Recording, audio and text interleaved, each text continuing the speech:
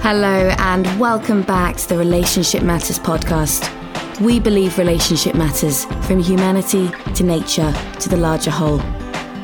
I'm your host, Katie Churchman, and across 3 episodes in season 4, I'm speaking with master coach Laurie Shook about Alchemy, the art and science of co-facilitation. Based on Orsk concepts, the Alchemy approach was designed to help pairs create magical co-deliveries, whether they be co-coaching, co-facilitating, or co-parenting. Magical co-facilitation inspired participants and deep learning. These things don't just happen. However, you can learn the tools and techniques that can help you and your partner to consistently and intentionally create successful, transformative, high-impact learning experiences together. In part 2, we build on what we discussed in part 1 around alchemy and coaching outcomes by exploring the experiential learning approach. Across this conversation, we discuss how people learn, setting context and getting buy-in, the importance of debriefing and finding applications, and the power of properly on-ramping and off-ramping people in and out of exercises. So without further ado, I bring you Laurie Shook. Laurie, welcome back to the Relationship Matters podcast. Thanks, Katie. I'm really excited about today's conversation. So thanks for welcoming me back. Yes, so we discussed coaching outcomes in our last episode. And today we're going to be exploring creating learning through coaching. And so I wonder if we can start by talking about why learning is so integral to the coaching experience. Yes, I love that question because I think a lot of people think that learning happens in trainings and coaching is about evolving the conversation in what we're, where the team is at the moment. But I think of learning as a process where we end up with some kind of behavior change. And we need to have some kind of input at the beginning, some kind of concept, and then an experience. And we learn from that experience. And then we change our behavior. We have a new designed alliance with the team at the end of the coaching experience. And that's what learning is. A little bit of revealing the system, align, all of that is part of learning. And then we act, and the act is different than it was before. So I firmly believe that coaching is an experiential learning process. And so then is the learning always in service of these coaching outcomes we spoke about last time? Absolutely. Yep. In service, there might be some bonus things that happen, but we're going into it to get specific outcomes. And so it's a learning process to get there. And so then would you say that the coaching outcomes are sort of the why we're doing this, the tools are sort of the what, and then the learning space is the how we get there? Yes. Yeah. So we know we're going to those outcomes. That's the why. Mm-hmm. Totally committed to that, in partnership with our co-coach or co-facilitator, in partnership about that, committed to our why.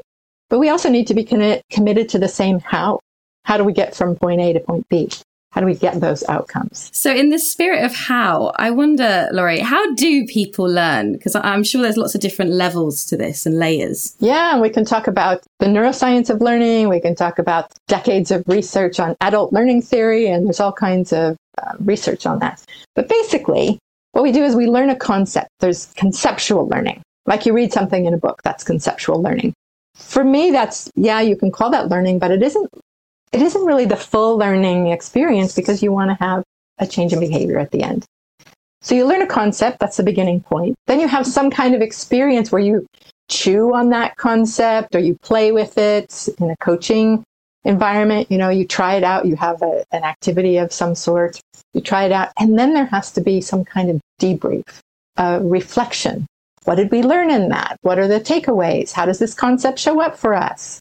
It's all learning. That's all part of the learning process. And then we decide, well, what are we going to do with this?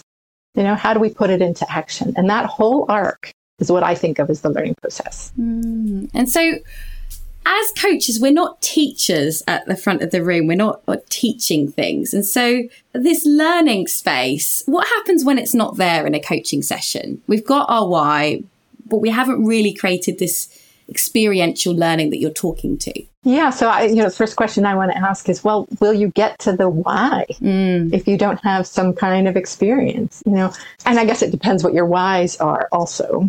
I think in coaching our why, our outcomes are often some kind of different behavior. And we need to learn something different. We need to do something different to get there, to get to that out. And we're not teachers, but there is that education bit. You know, that was one of the things I first learned when learning team coaching is there's an education bit that's different from individual coaching. Although one could argue that we might need it in individual coaching as well, but let's leave that one lie. You know, there is the education bit where we are offering something. Here's some data about positivity in relationships. Here's something about levels of reality. Here's something about toxic behavior. You know, we're putting something in the space. That's the concepts for the team to play with. So there is a little bit of teaching or educating that's seeding where we want to go. For the sake of our outcomes, of course. Always for the sake of our outcomes, as we know now. And so why experiential learning? Well, I want to go to the brain at this point because there's different types of memory, and memory is very important in learning. There's a cognitive learning part of our brain where we remember facts and figures and things and data, which doesn't have anything to do with how we behave. And then there's a part of our brain that's called episodic, where we remember things that we did, experiences that we had. And by the way, feelings are all part of that episodic experiential learning. Experiential memory, episodic memory. And then there is a third type of memory that is the basal ganglia, if you want to know the name of it, which is about embodied learning. Like when we practice, build these neural pathways, we have this embodied learning. We might not be able to say, oh, I'm doing this and that, like riding a bicycle. We know how, right? So what we're trying to do is get to that, we know how, get to that embodied learning. To do that, we need to go through the experiential part to begin with. We can't just learn from a book. Maybe you learn some things and you can apply them, but you're doing that experiential learning on your own. Yeah. So I wonder, does that then take us to something like unconscious competence eventually? Absolutely. It is that whole thing. You start with conscious incompetence or unconscious incompetence. Yes. You throw something in, you realize, oh, I don't know how to do this. We're playing with conscious incompetence, conscious competence. That's where you're practice in the conscious competence part. And we're aiming for some kind of habit building, which is the conscious incompetent and that embodied learning. But the experiential part helps us go through those steps. And if we're not inviting experiences, we're just relying on that conceptual learning, which doesn't get us to embodied learning, doesn't get us to habits, new behaviors. Which is fascinating when we think about so many of our clients and some of ourselves. In, I guess, our education, we're told to sit down and read the book and take notes. And so often I have clients come to sessions and they've got that mindset about how they're going to learn. Yeah. And yet there's this whole piece that often people probably aren't even entertaining as they come into the session. Yeah. Absolutely. With individual coaches, I like to encourage them to do some role play, even in one-to-one coaching. So the client has some experience. They get some of that experiential activity and not just, oh, I think the next time I go talk to this person, I should do it like this. It's actually live for them in the coaching session. It's a big edge for a lot of coaches, actually, but that's part of learning, you know? Yeah. So it gets them into their different intelligences as well. Yeah. It's brilliant. And so I wonder then, when you're creating this learning framework, what are the sort of key steps you take in order to keep aligned with that arc, that coaching outcome arc you want to hold them to? Yeah. So we have a model in Alchemy called the experiential learning approach, and it starts with setting context. And setting context can be a really small bit like, hey, focus your attention here. Or this is what we're learning. It could also be a really big piece of learning, education bit. But it's setting the context. Here's where we're going and why. And it's getting people's buy-in. Okay, I'm on track. I'm on board with that particular learning process. I'm ready to go. Great. That's where we start with context. And then we set up an activity. We do the activity based on outcomes, have an activity so people can play with the concepts. Then there's the conversation about what happened there? What did I learn? How am I embracing or owning the concepts that we're playing with? What do they mean to me? There's a self-reflection part. And that often happens in dialogue with others, so we can find our own language. And then the final bit is action. or action planning. In a coaching session, we may not be doing the action, but we're imagining what's next. How am I going to apply this? How does this work in my world, in my setting, my work setting, or our setting if it's a team? So I know from experience and also from seeing other coaches that it's all too easy to skip the context and jump into the exercise. And what happens when we do that? Can I answer that by sharing an experience story with you? Yeah. Oh, please do. So, and I think you might have a story to share too. But there's this one of my favorite stories is there was a leadership program that I'm aware of. I wasn't a part of this, but I kept hearing about it. And it was like a week-long program, and it was for engineers. And the first thing that the program was designed to do, all these engineers come in the room, and they're split into groups, and they're asked to build a bridge. So they're working in groups of 6. Something like that. And there's, build a bridge. They're given construction materials, that kind of thing. And they, of course, get a little competitive because there's 4 different groups and, who's the best bridge? We're the fastest, whatever. They're really focused with their engineering minds. They're really focused on building the best bridge ever. And with the construction materials that they have, being clever. And they finish. And then the facilitators are by design, the facilitators ask, so how did you do with teamwork? And the engineers might look around and go, I don't know, well, we got our bridge done. We have the best bridge, so we must have had teamwork. They didn't know how to answer the question because their focus was not on teamwork. Their focus was on the bridge. They're engineers by nature. They're going to the building of it. And that's not wrong of them. Their attention just wasn't pointed. And that's what happens when you don't set context. You don't tell them, hey, what we're working on here is team building. Put a little bit of your attention on how you work with your other team members in building that fantastic bridge that you're going to build. Maybe there's a few places to look, like how are we communicating? How are we collaborating? How are we building on each other's ideas? How are we, energetically with one another? If nothing is said about that, it's very unlikely that people won't remember because their attention is not there. Makes me think where attention goes, energy flows. And if you've not told them where to put their attention, it'll be probably quite broad. Yeah. Or whatever happens to capture their attention in the moment. I mean, there's so many things that can capture our attention. It reminds me of that psychology experiment where the people in the white shirts are throwing the ball and you've got to count those people. And then in doing so, you completely miss the gorillas crossing across the screen. Yes. I love that video. Of course, how many passes do the people in white shirts make? There's also people in black shirts, and so I'm focused on the white shirts.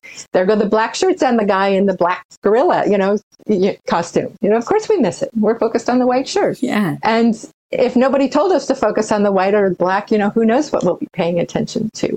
Our brain naturally goes to pay attention to what we're interested in. Right. The engineers are interested. Yeah, so the engineers are interested in that, so that's their default. So if we've not pointed them anywhere, they're probably going to go back to what they know best, and then you're probably not going to see behavioural change. Exactly. Yeah, because they missed the opportunity to notice all those things. And then we're trying to play catch up, but we've kind of wasted a bunch of that activity time just working on bridges which isn't really part of the outcome. And so I guess that kind of goes against, I know some people like to do the big reveal. Yeah, the big reveal. At the end of exercise. And so tell me about how you feel about the big reveal. The big reveal, here were our outcomes. We snuck you into it and you magically found that in the experience and voila. That can happen, but it's much more rich when you seed learning. I mean, that's part of magic and magicians is they're seeding or pointing your attention. And so you'll follow, you don't even know that's happening. So in context setting, you're seeding learning, you're pointing attention, and maybe you've just mentioned a word and maybe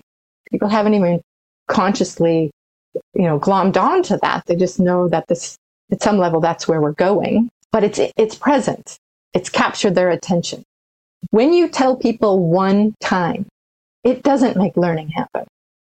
And so that thing about, it's the big reveal, we're only going to tell them at the end because if we tell them up front, we'll ruin it. It's just not true.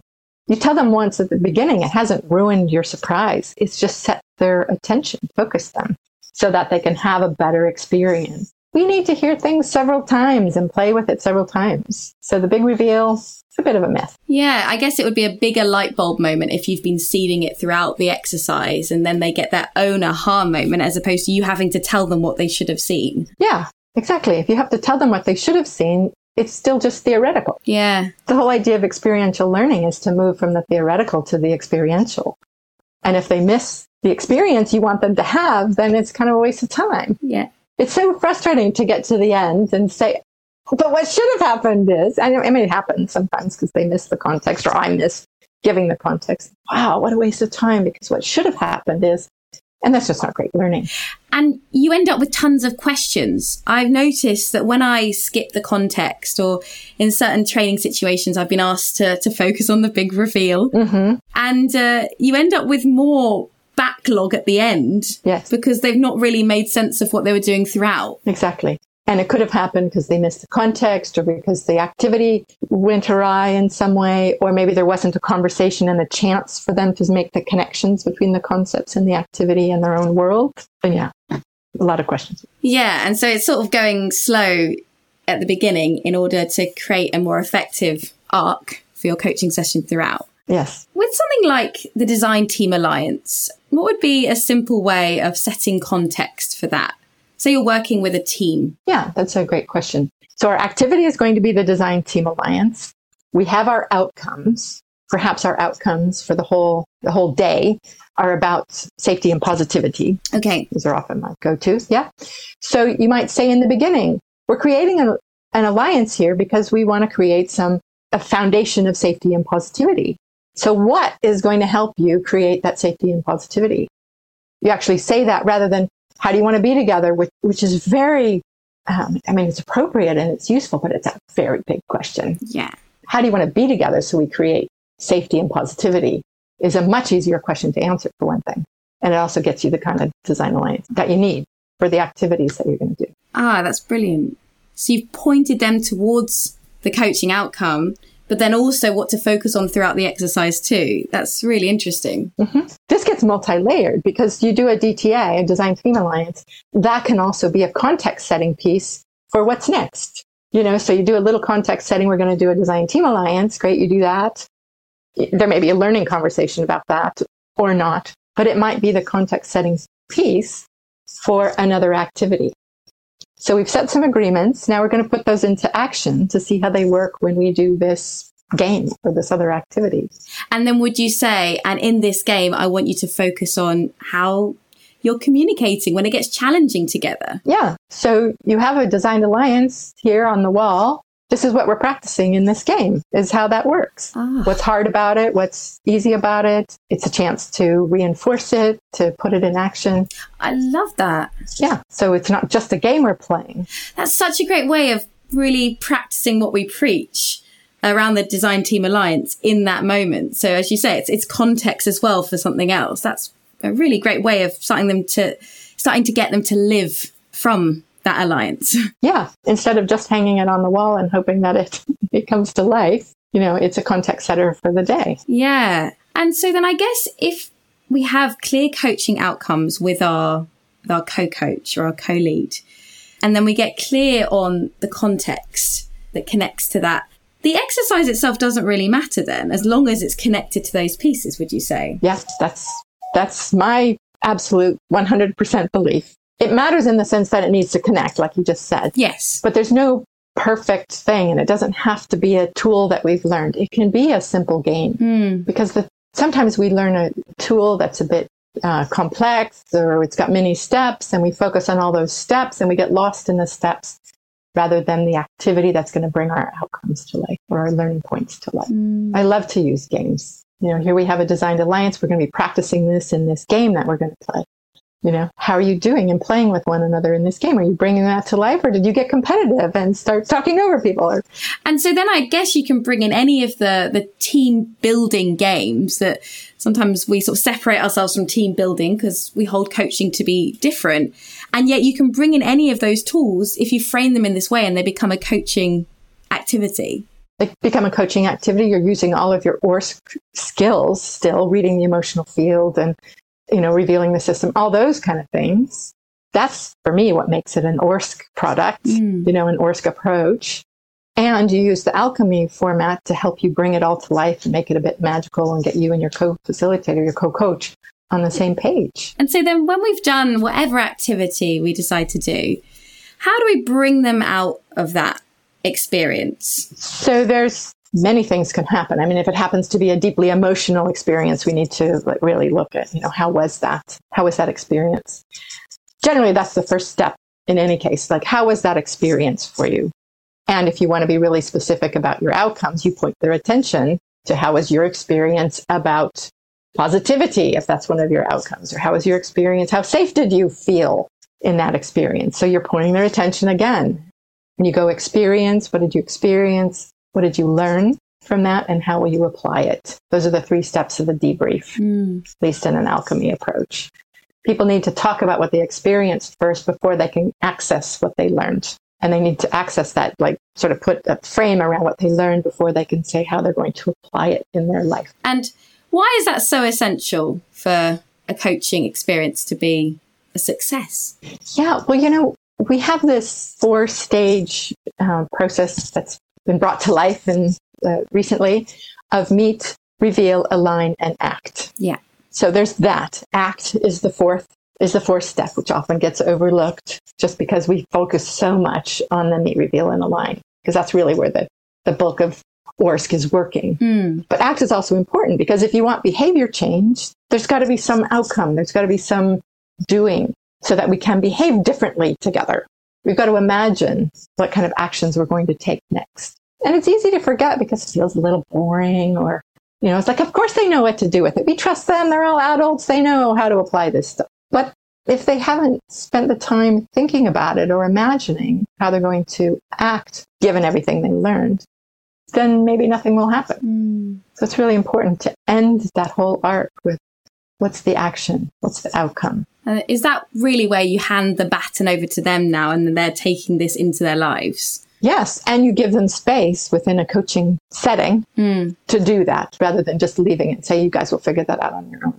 This is an important part. You're providing the message that says this is important. Figuring out your action steps for what's next is important. Let's figure out what that's going to be together as a team, using everything that happened, using the design alliance from the start and all the learning outcomes and what was revealed and the realizations, all of that. So rich, bring it together, put it into action steps. I want to underline what you said there around space. Whenever I'm demoing, particularly the alignment tool in fundamentals, I often get the feedback when people say what they saw in the demo about the space that I offered them. And I think for newer coaches, it's scary to create that space, to let the clients lead. And yet if we don't allow for that, do we ever really allow them to create their own actions? That's right. We need to hand the baton over. We need to create space for that. We need to understand that the human thinking and the human process takes time. And we can hold the space. We can be so valuable in holding that space for the whole learning process. But it's got to be there, the space for it. Silence is okay. That's still a little edge for me. I'm getting better at it with my edge crossing. But I think for many of us, silence says something, and yet it doesn't have to be negative. It can be such a powerful place for reflection. Yeah, reflection and meaning making and drawing conclusions and thinking through. Yeah, all that. So to clarify, so there's the experiential learning approach, and that takes you from the on-ramp, so the context setting, into the exercise, and then the off-ramp, which is the debrief. And in the debrief, there's the ELA. What was your experience? What was your learning? And how are you going to apply that? That ELA shows up twice. We call it the experiential learning approach, ELA, but it's also ELA in that debrief. Okay. And so I wonder, Laurie, do you feel that the on-ramp and the off-ramp from exercises are as important as the exercises themselves? I do, because if that exercise is not contained, randomness can happen. And maybe there's some brilliance that happens there, but maybe not. It might just be a waste of time. So that container, the on-ramps and off-ramps, and I love that language that you use, are so important. I mean, getting everybody on the same page. Here's where we're going. Here's why we're doing this thing. Here are the things you might experience in that. Pay attention for those. Look out for that. And without it, it's just not held. And then if we don't have the off-ramp of what are you going to do with this, it's also not held. It reminds me in some ways of the coaching outcomes. It creates that structure for within which then the magic can happen. We need this framework. Otherwise, the alchemy, the magic between you and your co-coach can't really emerge because there might be chaos or confusion or just a lack of intentionality about where we're going. That's right. The co-coaches need to be aligned on those outcomes, and they also need to be aligned on the process they're going to take to get there. So that's another thing to align on. Let's make sure we set context. Let's make sure that people know what they're doing and why, and we get buy-in. Let's make sure we're having a debrief. Let's make sure we get to action steps. And if they're together on that, then things might also take a left turn in the middle and they'll be okay. And that's part of the magic too, is that, we can pivot in the middle. This activity isn't working. We know what our outcomes are. We know how learning happens.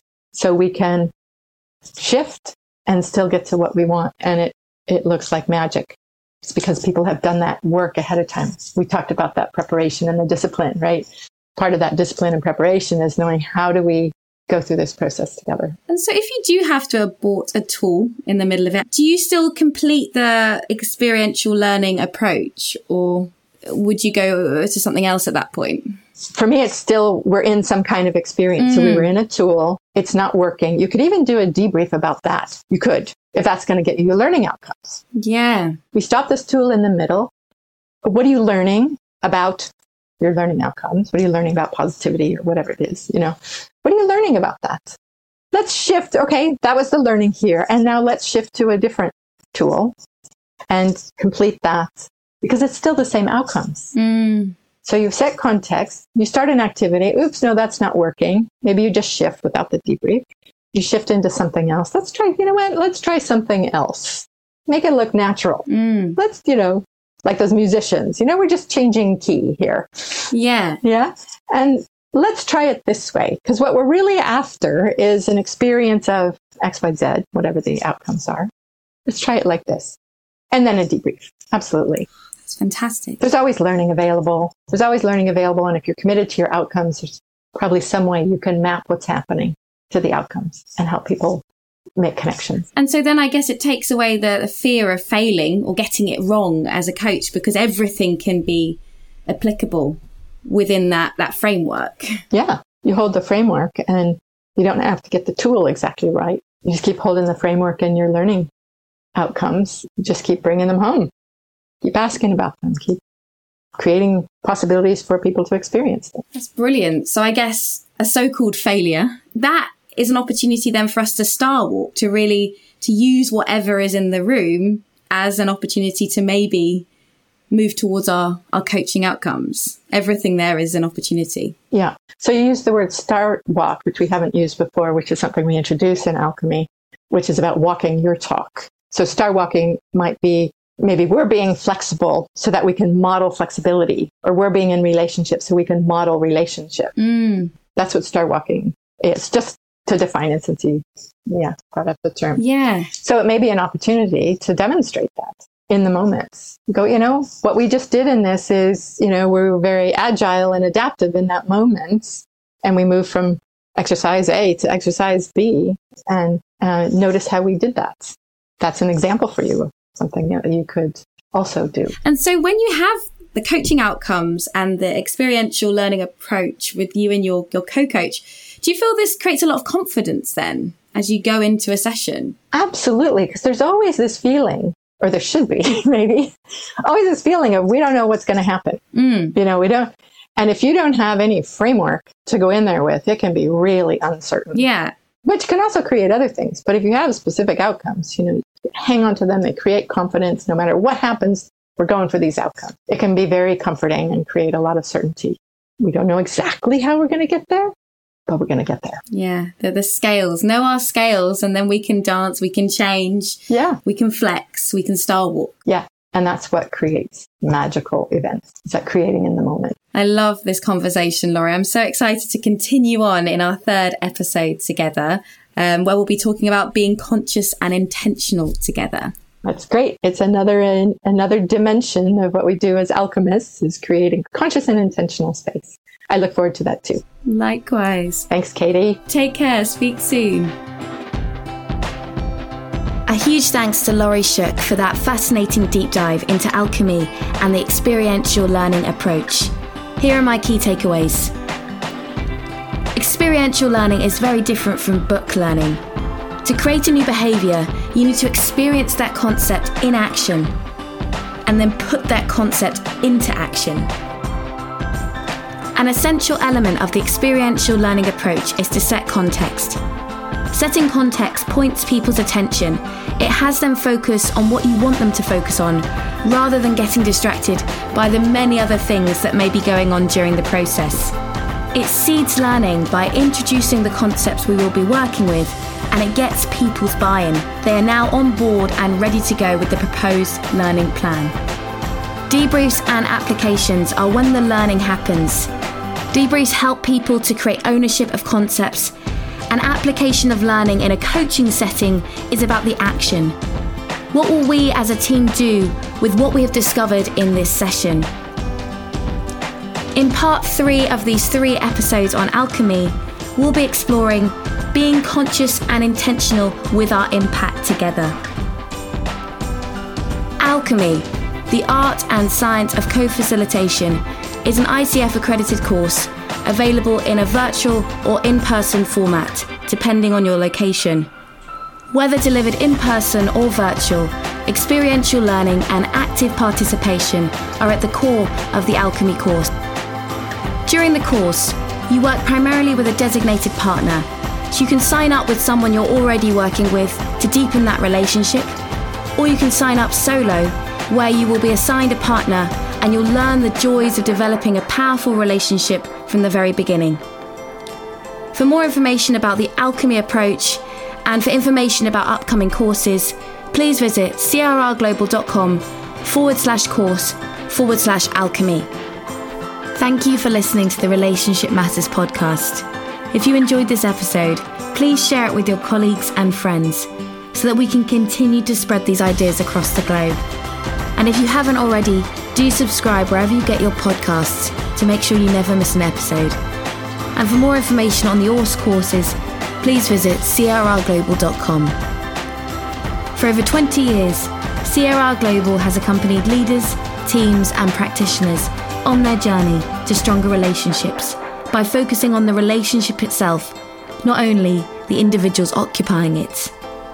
This leads to a community of change makers around the world. Supported by a global network of faculty and partners, we connect, inspire and equip change agents to shift systems one relationship at a time. We believe relationship matters, from humanity to nature to the larger whole.